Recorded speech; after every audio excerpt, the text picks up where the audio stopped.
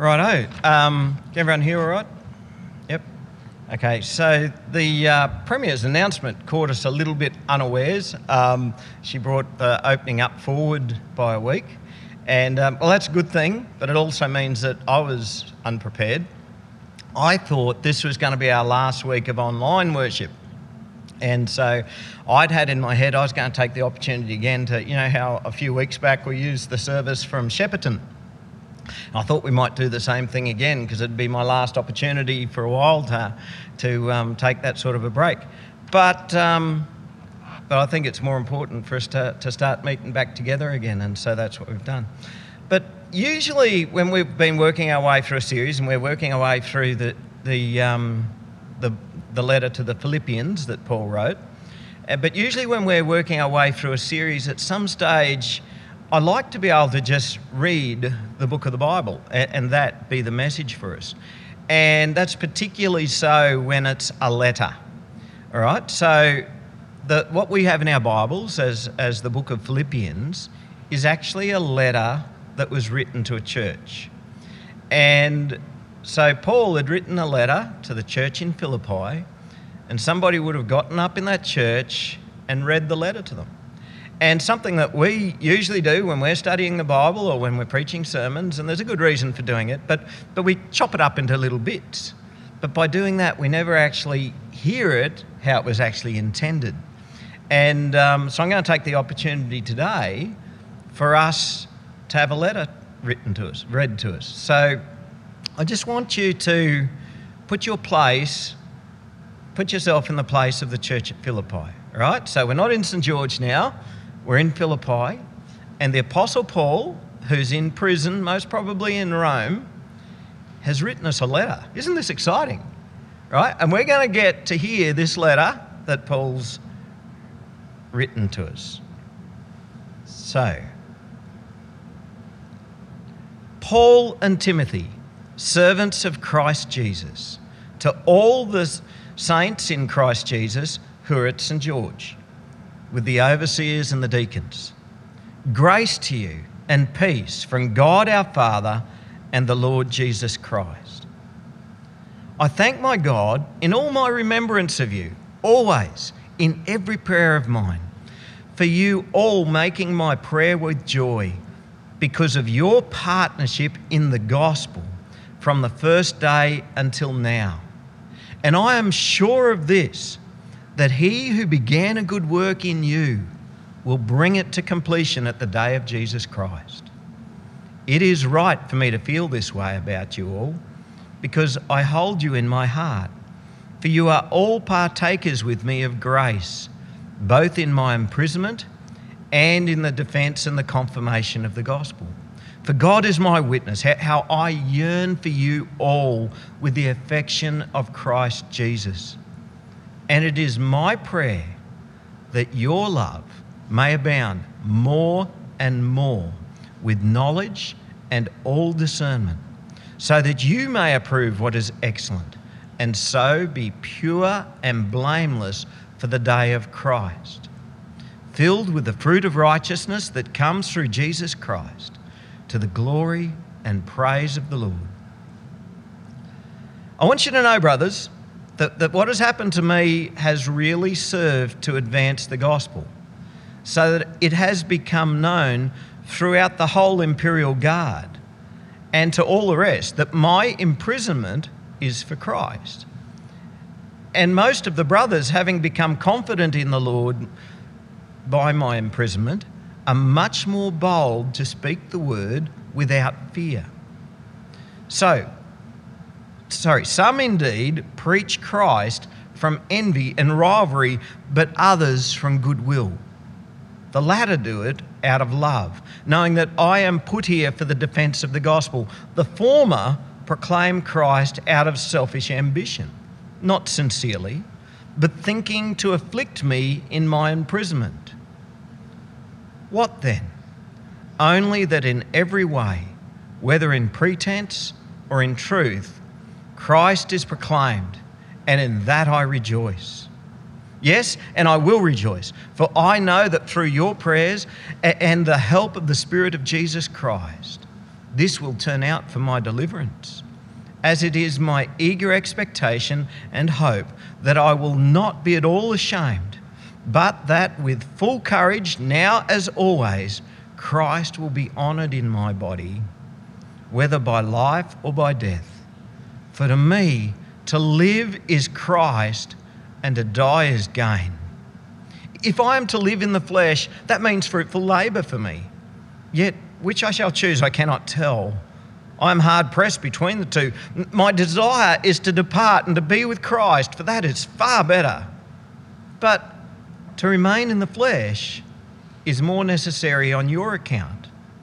Convinced of this, I know that I will remain and continue with you all for your progress and joy in the faith, so that in me you may have ample cause to glory in Christ Jesus because of my coming to you again.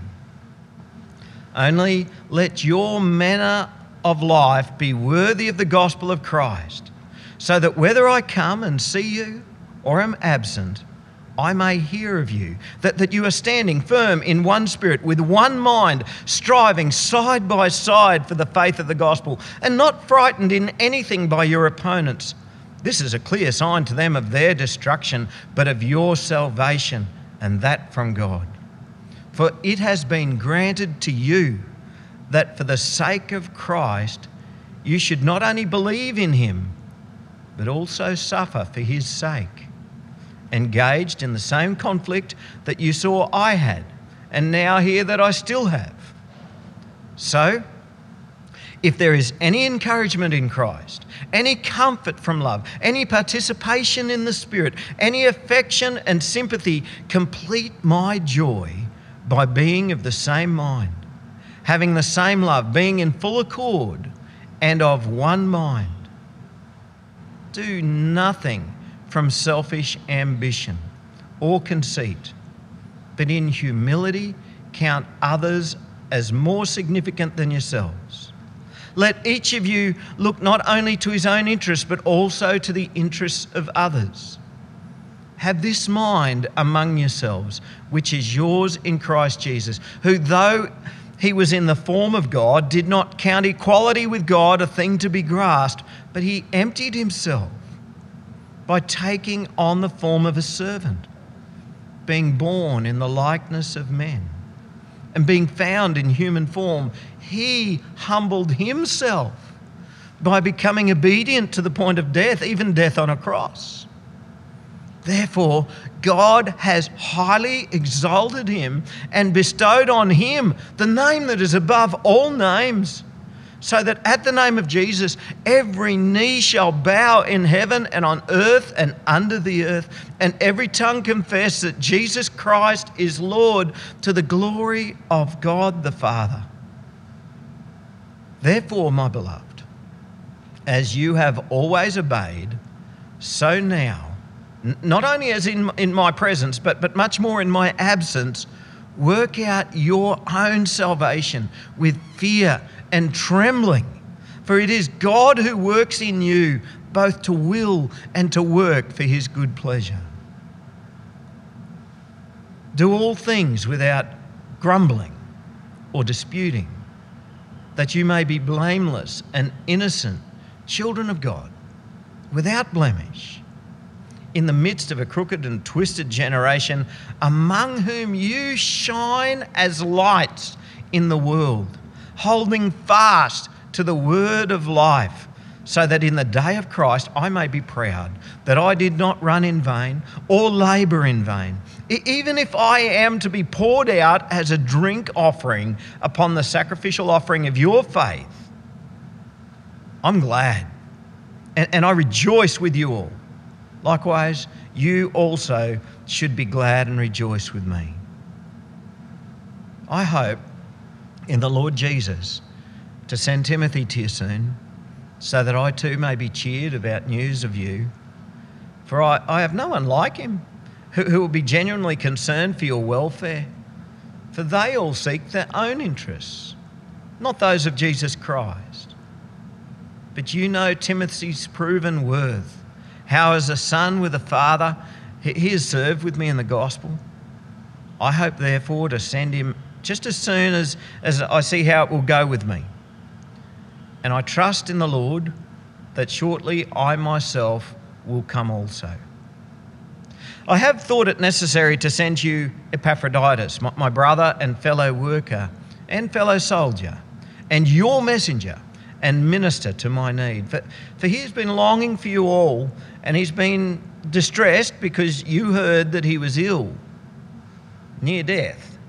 But God had mercy on him, and not only on him, but on me also, lest I should have sorrow upon sorrow.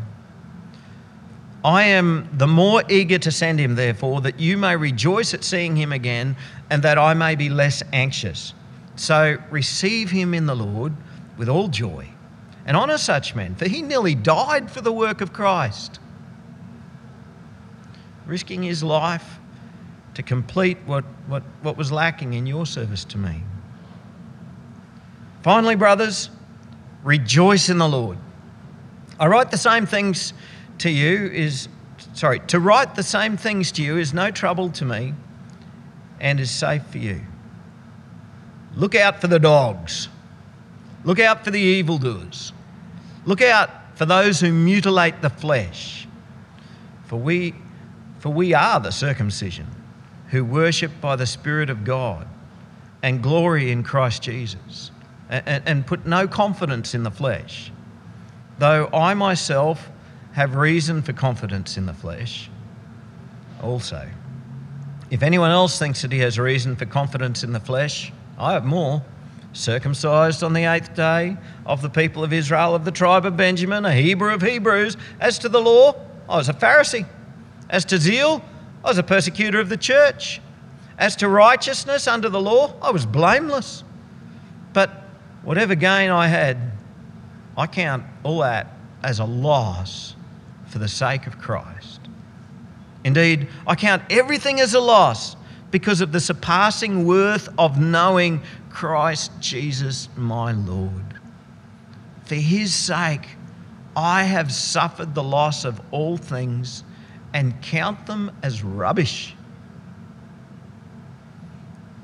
I do that in order that I may gain Christ and be found in him, not having a righteousness of my own that comes from the law, but that comes through faith in Christ, the righteousness from God that depends on faith, that I may know him and the power of his resurrection, and may share his sufferings, becoming like him in his death, that by any means possible I may attain the resurrection from the dead. Not that I've already obtained this or am already perfect, but I press on to make it my own, because Christ Jesus has made me his own. Brothers, I do not consider that I have made it my own. But one thing I do, forgetting what lies behind me and straining forward to what lies ahead, I press on towards the goal for the prize of the upward call of God in Christ Jesus. Let those who think that they are mature think this way. And if in anything you think otherwise, God will reveal that also to you. Only let us hold true to what we have attained. Brothers, join in imitating me, and keep your eyes on those who walk according to the example that you have in us. For many of whom I have often told you, and now tell you, even with tears, walk as enemies of the cross of Christ. And their end is destruction. Their God is their belly, and they glory in their shame. Their mind set on earthly things. But our citizenship is in heaven, and from it we await a Saviour, the Lord Jesus Christ, who will transform our lowly body to be like his glorious body by the power that enables him even to subject all things to himself. Therefore, my brothers, whom I love and long for, my joy and crown. Stand firm thus in the Lord, my beloved. I entreat Euodia and I entreat Syntyche to agree in the Lord. Yes, I ask you also, true companion, help these women who have laboured side by side with me in the gospel, together with Clement and the rest of my fellow workers whose names are in the book of life. Rejoice in the Lord always. Again, I will say, rejoice. Let your reasonableness be known to everyone. The Lord is at hand. Do not be anxious about anything, but in everything, by prayer and supplication and with thanksgiving, let your requests be made known to God. And the peace of God, which surpasses all understanding, will guard your hearts and your minds in Christ Jesus. Finally, brothers, don't you love this? That's the second time he said finally. Finally, brothers, he must be a preacher. What do you think? Finally, brothers, whatever is true, whatever is honourable, whatever is just, whatever is pure, whatever is lovely, whatever is commendable, if there is any excellence, if there is anything worthy of praise, think about these things. What you have learned and received and heard and seen in me, practice these things. And the God of peace will be with you. I rejoiced in the Lord greatly that now at length you have revived your concern for me. You were indeed concerned for me, but you had no opportunity. Not that I'm speaking of being in need, for I have learned in every situation that I am in to be content. I know how to be brought low, and I know how to abound. In any and every circumstance, I've learned the secret of facing plenty and hunger, abundance and need. I can do all things through him who strengthens me. Yet it was kind of you to share my trouble. And you Philippians yourselves know that in the beginning of the gospel, when I left Macedonia, no church entered into partnership with me in giving and receiving except you only. Even in Thessalonica, you sent me help for my needs once again. Not that I seek the gift, but I seek the fruit that increases to your credit. I've received full payment and more. I'm well supplied, having received from Epaphroditus the gifts you sent, a fragrant offering, a sacrifice acceptable and pleasing to God. And my God will supply every need of yours according to his riches in glory in Christ Jesus. To our God and Father be glory forever and ever. Amen. Greet every saint in Christ Jesus. The brothers who are with me greet you. All the saints greet you, especially those of Caesar's household. The grace of the Lord Jesus Christ be with your spirit. How'd you go with that letter? Did some well-known verses pop out at you as we read that? Yeah? I can do all things through him who strengthened me. How many times have we quoted that or said that? Did you even know where it came from? It came from the letter that Paul wrote. To live is Christ, to die is gain. Right here in this letter. So we're about halfway through in studying the letter, and we're going to continue on with it next week. But let's pray.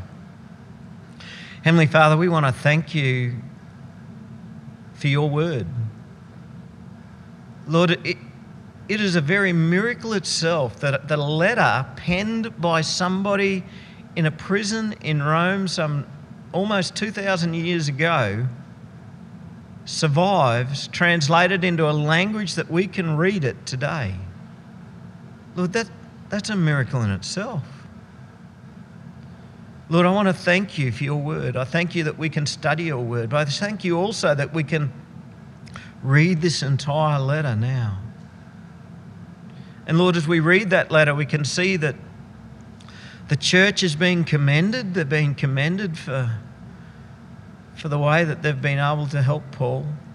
They've been commended for their faith, but they've also been getting urged and encouraged to continue on in their faith. They're also being urged and encouraged to watch out for false teaching and don't get caught up in legalism. And Lord, these are all the things that we need to be reminded of today. And Lord, I want to thank you that what was written to that church on the other side of the globe thousands of years ago is probably exactly what we need to hear now. And Lord, I just pray that we would become a church who'd be able to live by that same motto that Paul had, that I can do all things through him who strengthens me. And Lord, we want to thank you that this is true for us. We can do all things according to your will as you strengthen us for those things. Lord, I just want to give you thanks today.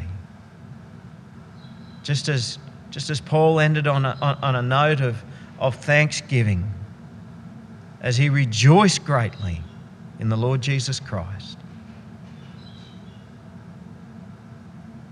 Lord, this is also how we want to live. We want to, and how we want to worship you today, rejoicing greatly.